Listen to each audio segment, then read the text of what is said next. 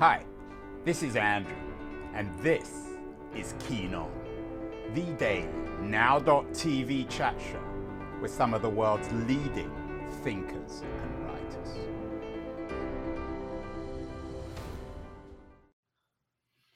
Hello everybody, it's November the 24th, 2021. Yesterday I did a very interesting show, I thought, with Sam Quinones, the Mexican-American journalist, an expert on the various kinds of drug infestations, the opioid infestations in America. And we spoke about the development of what he called synthetic drugs in Mexico and the way in which it's gripped and perhaps destroyed or is destroying the country. I guess one country's bad fortune is another country's good fortune. Quinones suggested that because now Mexico has become the center, the heart of the synthetic drug industry designed to import to the United States, other countries in Latin America, which have historically been associated with the drug business, have been luckier. One of those countries is, of course, Colombia, a country perennially associated with the drug industry, particularly in the American media. And there is quite a lot of good news today and yesterday coming out of Colombia. The United States, here's a headline from the Washington Post today, is planning to lift the terrorist designation on the FARC organization, and the Wall Street Journal concurs. It's very unusual for both the Post and the Journal to agree on anything, but I think they both agree that this is good news for Colombia. The UN chief is visiting Colombia ahead of these talks and is suggesting that there are huge economic opportunities for the ex-rebels, for the FARC fighters. And in association with that, Reuters report today that Colombia's armed forces seized $300 million worth of cocaine. These are not headlines, unfortunately, you see about Mexico, which is, I guess, in some ways the new Colombia. Colombia is a complicated country, though, much more complicated than our media suggests. It's never has been and never will be just a country about drugs. And I'm thrilled. We haven't done a show on Colombia before, but I'm thrilled that I have a young journalist, Jordan Salama, who has a new book out. I guess it's about Colombia. It's a travel book about a journey he made down the Magdalena River, which is one of the major rivers in Colombia. And I'm thrilled that Jordan is joining us from New York City. Jordan, before we get to the book, and congratulations, it's your first book. It's a debut book. It's already getting rave reviews. Talk a little bit about the current political climate in Colombia, this deal with FARC, and how it's changing the country, how it has changed the country, and how it will change the country. Sure. So 5 years ago, as many people know, a peace deal was signed in 2016 to officially demobilize the FARC, which was a guerrilla group that was the largest in the country and was locked in a 50-year, more than 50-year armed conflict with the Colombian state that involved paramilitaries and drug cartels and the U.S. government as well, and had just kind of caused pervasive violence for 50 years. Now, in those 5 years since the peace deal, Colombia has been undergoing this very fragile, interesting, and kind of chaotic transition. And lots has been going on, which I'd be happy to talk about.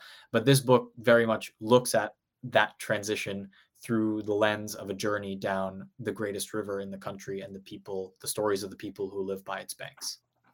Yeah, and the very fact, I think, that you could make that journey suggests that the country is dramatically changing. Do you think you could have made the journey 10 or 15 years ago, Jordan? There are people who had made that journey 10 or 15 years ago. In fact, the Magdalena is pretty well traveled as a river. It just looks so different every couple of years. As the title suggests, not only does the river itself change, but the kind of socio-political context of the place is so rapidly changing that I think that a journey 10 or 15 years ago would have looked extremely different. And in fact, you can read other books such as Michael Jacobs, the British travel writer's fantastic book, The Robber of Memories, which recounts his own trip down the Magdalena, which looked very different than mine. In the same sense, I did that trip in 2018, though the book just came out last week. And I think that had I done the same trip this month, it would have also looked very different from the trip that I did 3 years ago. So there's just a lot that's changing. And I think that that's really And important. it's usually, it's pretty, I mean, unfortunately, this show, like so many other shows, is always focused on bad news. But Colombia is a country with a lot of good news. You say in your introduction that when you went originally to Colombia, I think you were a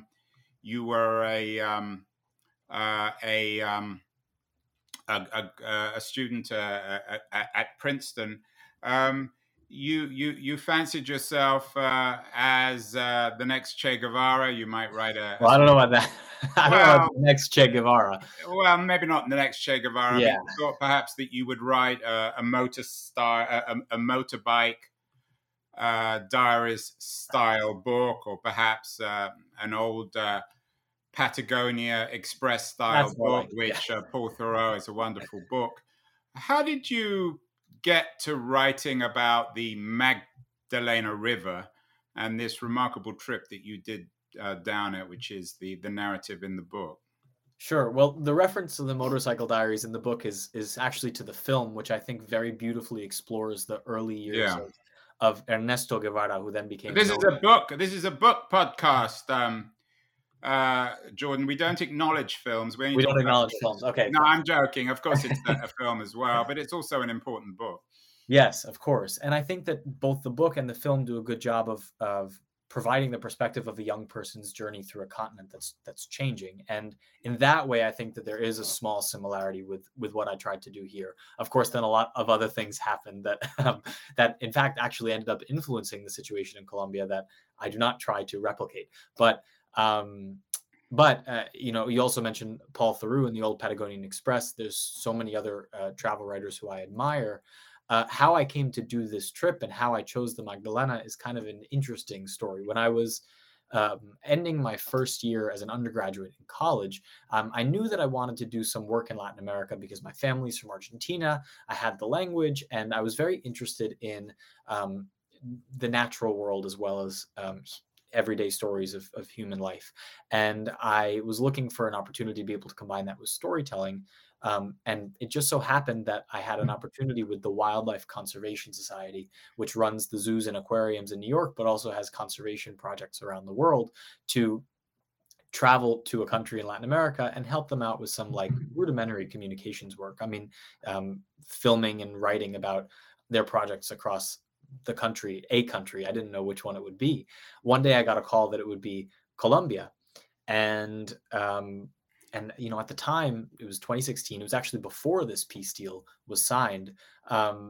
There were a lot of concerns. There were my concerns. There were concerns from the university. There were concerns from my family and my friends about what I was getting myself into, and was this a safe place to go to? Because Colombia, as you mentioned, has a particular reputation, and perhaps we can even say a stigma in the American media as a place where maybe at that time you shouldn't go.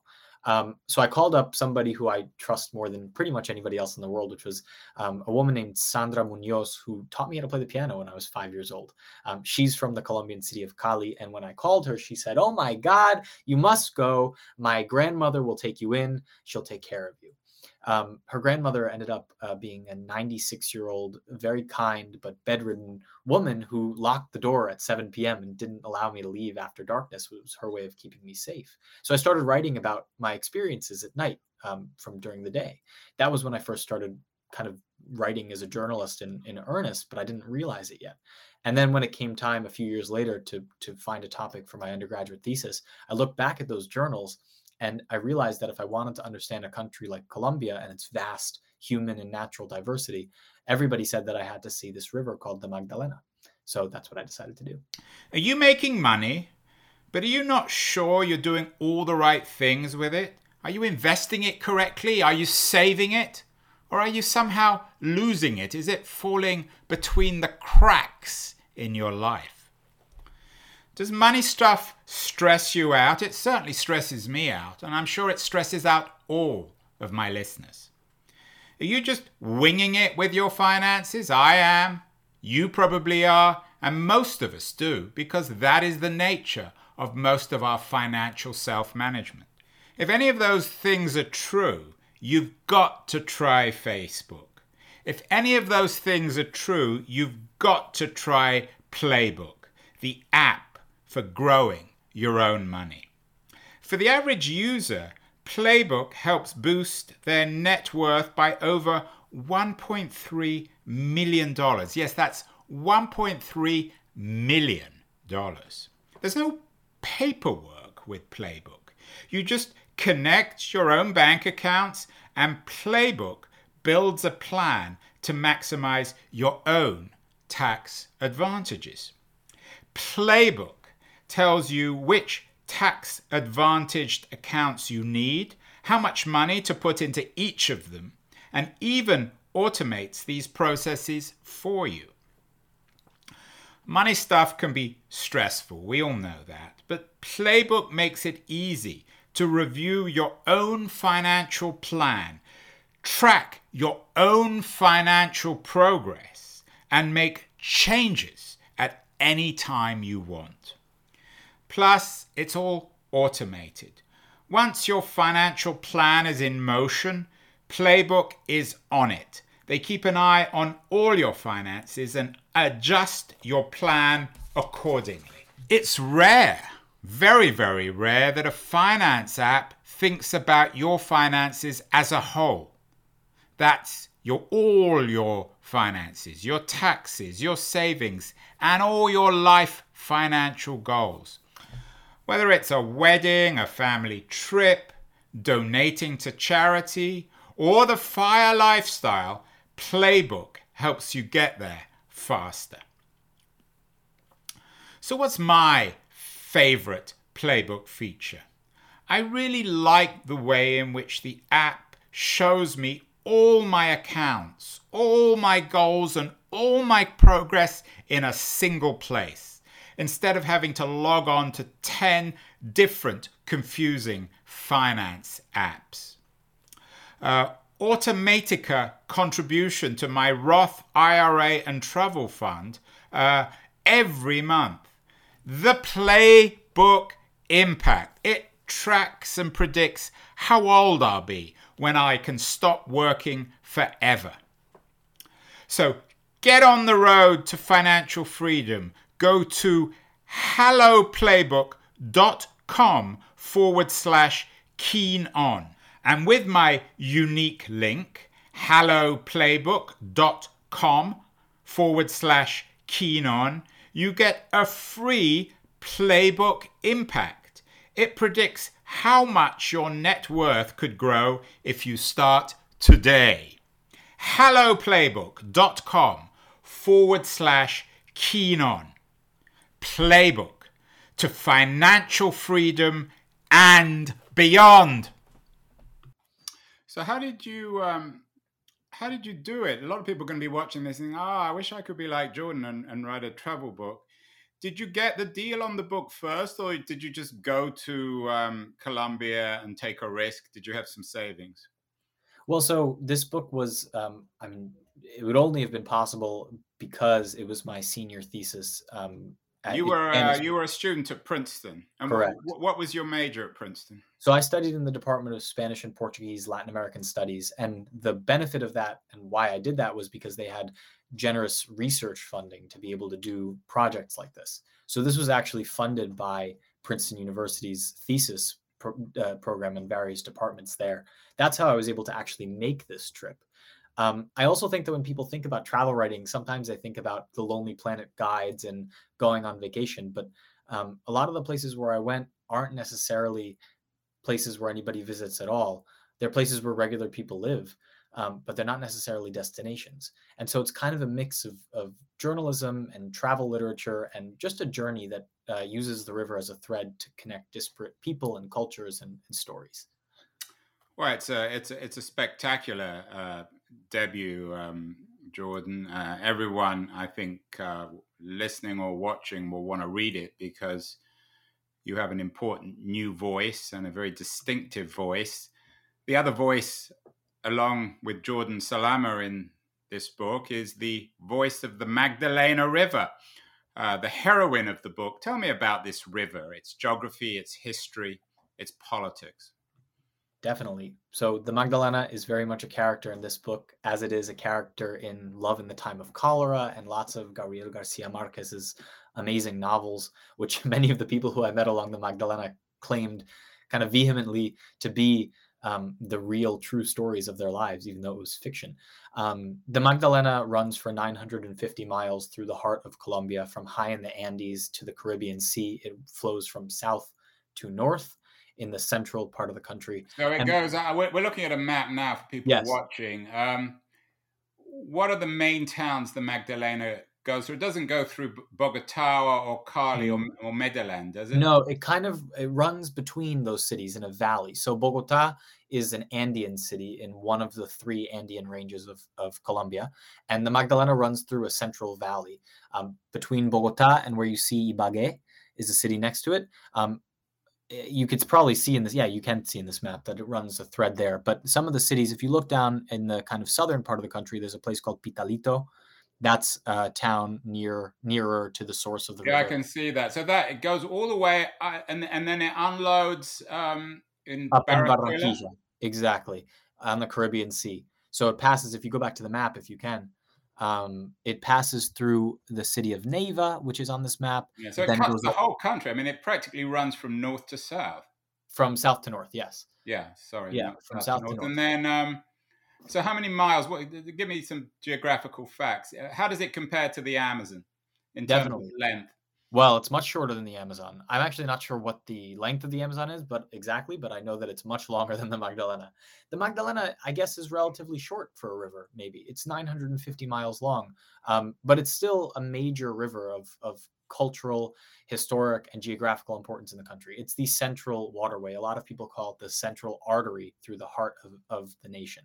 And what That's strikes because me about the geography is it runs. I mean, obviously, the northern part of South America has many countries, but it only goes through one country. It doesn't touch on Panama or Venezuela or Ecuador. So it's uniquely Colombian. correct. And one of my favorite parts about the river is that it cuts such a cross section of what makes Colombia such a special country, which is it's the second most biodiverse country in the world. It's home to a kaleidoscope of landscapes and ecosystems. So the Magdalena itself runs from the high Andes into the foothills of the Andes, in past deserts and savannas, through what used to be jungles but have since been deforested, and then it loses itself in a mess of swampland before it finally regains shape and makes it to the Caribbean Sea. So in the span of less than 1,000 miles, you're crossing these amazing landscapes and places that harbor vast numbers of species and kind of important carbon sinks for the climate crisis. And so it's a river of great significance. Also, it was a very important river in the past, especially for transportation from the coast to the capital. Like you said, it doesn't reach Bogota, but it reaches a point very close that then mules or a railroad later on were able to take people from the shores of the river to the capital. But for a long time, it was the only way to make it from the capital to the sea. And that's why it kind of gained such prominence. We're going to take a break for a moment, and we're going to come back. We'll talk more about the river. We'll talk about Gabriel Garcia Marquez, and we'll talk about the environmental issues increasingly surrounding this river, and indeed the broader theme of rivers and the environment in the 21st century. So we'll be back with Jordan Salama. Every day the river changes. Jordan, just wait a second, and we'll be back in 1 minute. Hi everyone, Andrew here again. I'm not sure if you're listening or watching or even reading about this Keen On show. I certainly hope you're enjoying it, but I wanted to remind you that there are many different ways you can use to enjoy my Keen On show. The first, of course, is by, in a very traditional way, subscribing to the audio-only podcast. You can do this using Apple or Spotify or Castbox or many of the other traditional podcast distribution platforms. We're on all of them. And if you want to access all the podcasts together, you can go to my LitHub page in their podcast section, which is dedicated to all the interviews. If you're into watching this, as opposed to simply listening, if you follow me on Twitter at AJ Keen, you can watch these shows live, and you can do the same if we're connected on LinkedIn. I'm not on Facebook. I'm not a great fan of Facebook, but LitHub is. And on their LitHub live page, you can watch these shows live as well. In terms of recorded videos, not live, you can see all the shows on the LitHub YouTube page. So whatever your preference, whatever your taste, whether it's video or audio or text, there's no excuse for not watching or listening to my show. Now back to Keen On.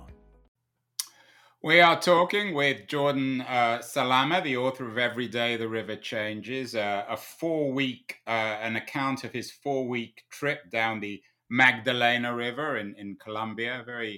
A very encouraging, exciting debut book by the young writer. Jordan, you touched in the first part of the show on the environment.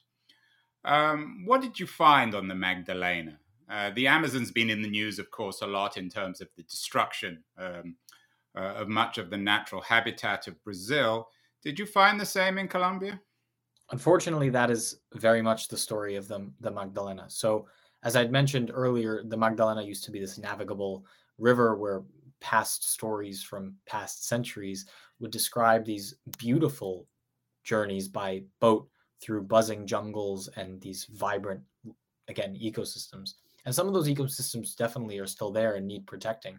But in large part, a lot of the river has been plundered and pillaged. There's been kind of massive amounts of deforestation along its banks to feed the boilers of the steamboats. As a result, there's been lots of sedimentation of the river, which has made it shallow and very, very difficult to navigate by boat. So in that sense, the navigability of the river is what killed the river too. I mean, people did.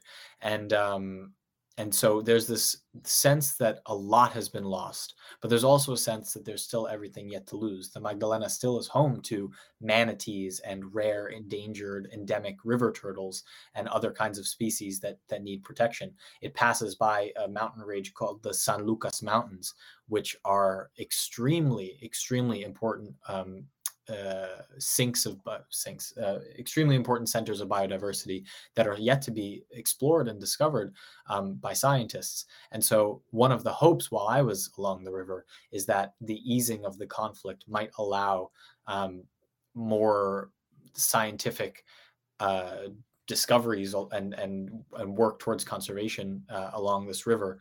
But unfortunately, what has happened in the last 5 years since that peace deal has also been that armed groups have moved in to where the FARC has vacated in largely rural areas, and lots of environmentally dangerous resource extraction projects have popped up, such as illegal mining, deforestation, oil exploration, and things like that. So it's very much still an ecosystem under threat, even despite all of the loss that has happened in the past 70, 80 years.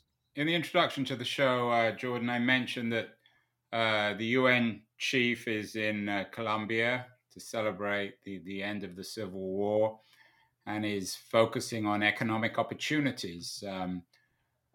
What kind of economic opportunities, particularly in the Magdalena River area, would benefit not just the country and the community, but also the environment? What arguments would you make in terms of, shall we say, a Green New Deal for the Magdalena River? Yeah, I think that it's important to emphasize the fact that these communities are at the same time the least responsible for all of our climate catastrophes, but also bearing the brunt of all of the wealthy world has done to cause this chaos. So that's one thing to keep in mind always. But when it comes to economic opportunities in rural parts of Colombia, like kind of many areas of the Magdalena, a big issue that is brought on both by the geography of the place and by the nature of the violence over the past 50 years is that the government, the state, doesn't really reach. In one stretch of the river where I was in the Andes, lots of homes doubled as general stores because there just wasn't that much infrastructure in the place to provide hygiene products or food staples. So there's lots to be done. There's lots of work needed, but the investment has to be there in order to make that viable. And as a result, if those kinds of more legitimate areas of work are able to come to fruition, then people won't be turning to working for maybe less legitimate actors or more destructive actors, such as the oil industry or the cattle ranching industry and things like that. But at the moment, that's what makes people a living, and it's difficult for people to kind of reconcile the two things, as it contributes to the destruction of the place where they live. So, Jordan, in this post-FARC Colombia, where politics perhaps hopefully is becoming more complicated, found some interesting headlines in the Post. Colombia is pitting two vulnerable groups against each other, indigenous Colombians and other communities. A similar headline about Colombia's indigenous activists who are protecting the environment. They now are under threat.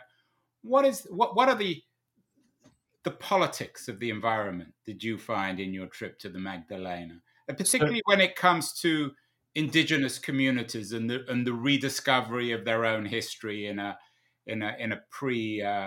pre-colonial world?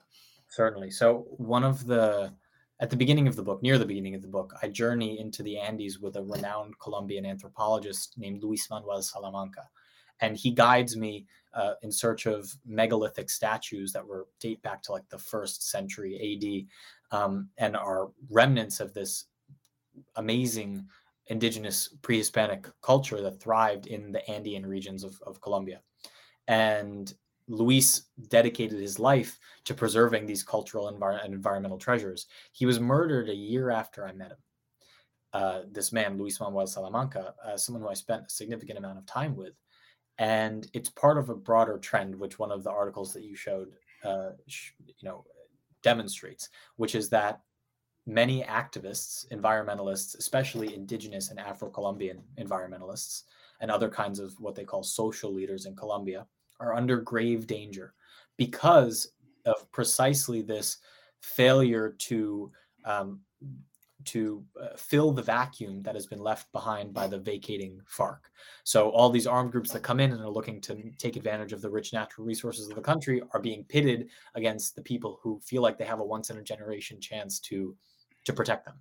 So someone like Luis Manuel Salamanca, whose work is seemingly innocuous, he was a scientist and anthropologist who defended archaeological artifacts, could then get caught in these power struggles. And as a result, I think something like more than 1,250 activists of all kinds have been killed since the 2016 peace deal.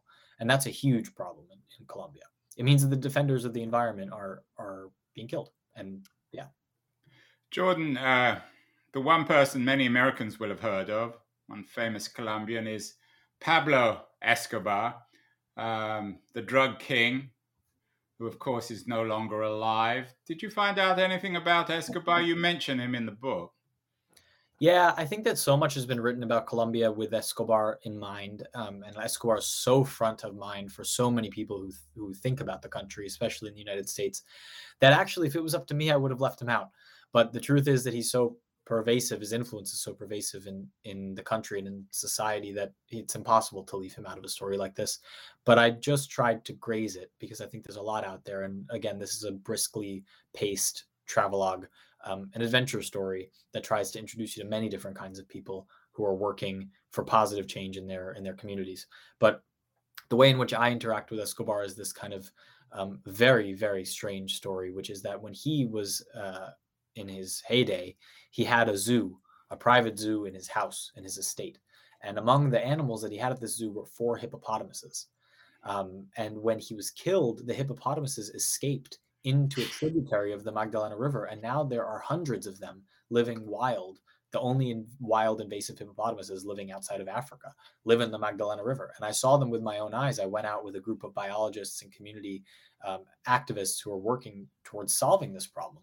Because while these hippopotamuses appear in the news all the time as kind of a cartoonish, quote unquote, funny story, the reality on the ground is that it's actually an extremely dangerous situation. These animals are aggressive. I met with farmers who were chased off their land by hippopotamuses in South America.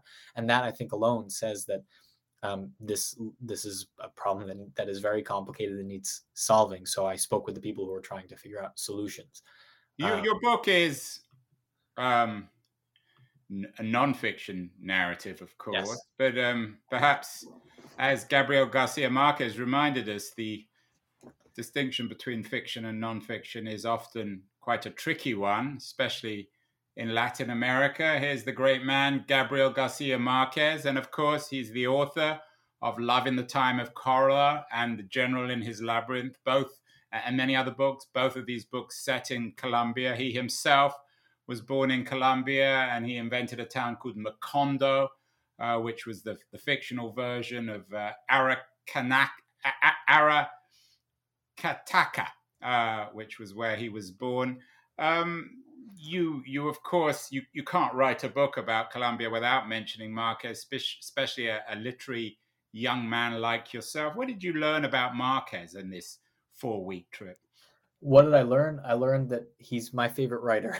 Well, I assume you knew that before you went. It's funny that he was definitely a writer who I admired, and I love 100 Years of Solitude, but I think that traveling through the areas that were so formative for him, the Magdalena was the river of his life, of his childhood. It made me appreciate and respect him in a way that I don't think I ever would have had I not gone. Why? What is it about traveling down or up the Magdalena that made you appreciate Marquez so much more? This is where I geek out as kind of a writer and admiring the craft of people like him. But you just realize that even though his stories are fiction, it's almost, I think he has a quote at some point in an interview at one point in his life where he said every single word in every single one of his books is true, because they're all based in these realities of his life or of people he knew. They're just massaged, and that's what magical realism is. It's real life with tinges of magic. And so traveling down the river, you see the sources of these creations of his. For example, in a town called Mompos, which is near the end of the river in the Caribbean region, I met a man who sat for 79 years at his front stoop and weaved silver and gold filigree fishes. Filigree being this ancient art of silver and gold jewelry that comes from Mesopotamia and Spain. But this man sat there for 8 decades and did this. And of course, in 100 Years of Solitude, there's a character called the Colonel Aureliano Buendia who dies making these fishes over and over and over again. And of course, they're filigree fishes. So again, there's these, it's all exaggerated in the magical realist way. But I think so much of it is rooted in everyday life. And that very everyday life is what I try to chronicle in this book.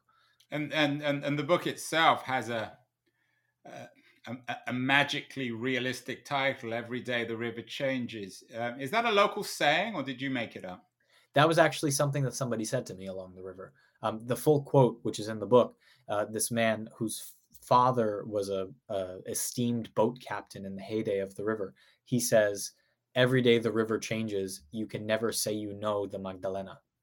And that, in that context, was because he tried to take over his father's boat company, but really it's failed because the river is not very navigable anymore and is no longer what it used to be in terms of this fluvial artery for transport and commerce. And so it changed for him and his family, but also across the book, you can see that it's changing for others too. That could have been a quote that Marquez came up with. Jordan, I know you have an interesting background. Some of your family is from the Middle East, from Iraq. Other part of your family is from Argentina, and you're a big football fan. English or Latin American football rather than American football, which has nothing to do with the feet or the ball, or anything else for that matter. Speaking of Escobars, you said you tried to avoid Pablo Escobar. I think you did a pretty good job with the book. What about the other Colombian Escobar, Andres Escobar? Another very sad story. Perhaps you might mention this and tell me about your love of football and the general love of football in Colombia itself, which you found.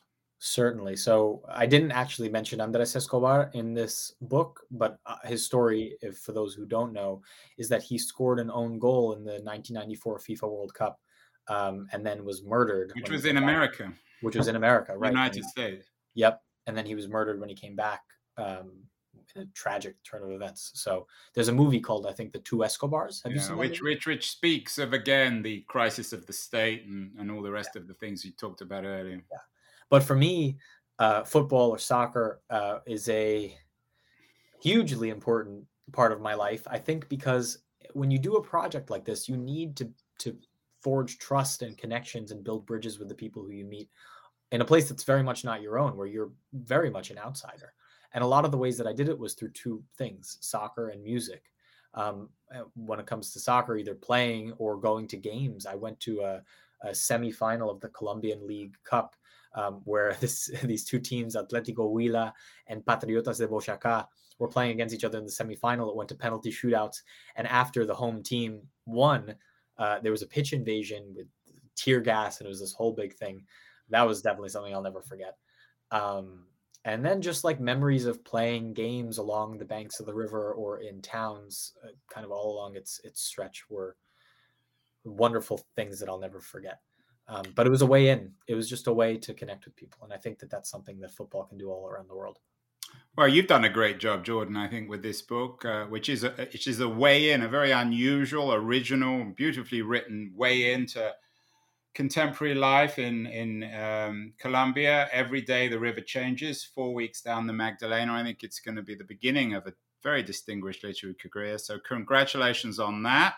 You're in Pelham at the moment, just outside New York. What else should people be reading in November 2021? What's on your reading list, Jordan, in addition, of course, to Marquez, who can never really be who there's no, I agree with you, there's no competition with Marquez. There's no competition except probably the Magdalena River. You've made me want to go there, although I think I'm too old and not brave enough to actually trek down it like you did. Well, there's certain parts of it where it's very, very accessible and beautiful and just wonderful places. You'll have to give me some suggestions. Definitely will do. In terms of what I'm reading these days, I love, as you could probably tell by this point, good adventure stories. And I think that there's so much to be said about this kind of new potential in travel writing in the world, and what it can do. Instead of othering people as it maybe has in the past, I think that there's tremendous possibility to connect people and to talk about global problems and global solutions in a way that's very human and that makes sense of these issues through journeys and through connections. One of those books that I think does a really good job is called 1001 Voices on Climate Change, by Devi Lockwood. Do you know her? That sounds like a really good book. Good person to have on the show. You should definitely have her on the show. I'm actually doing an event with her virtually on December 9th at 5:30 p.m. Pacific time. That would be 8:30 p.m.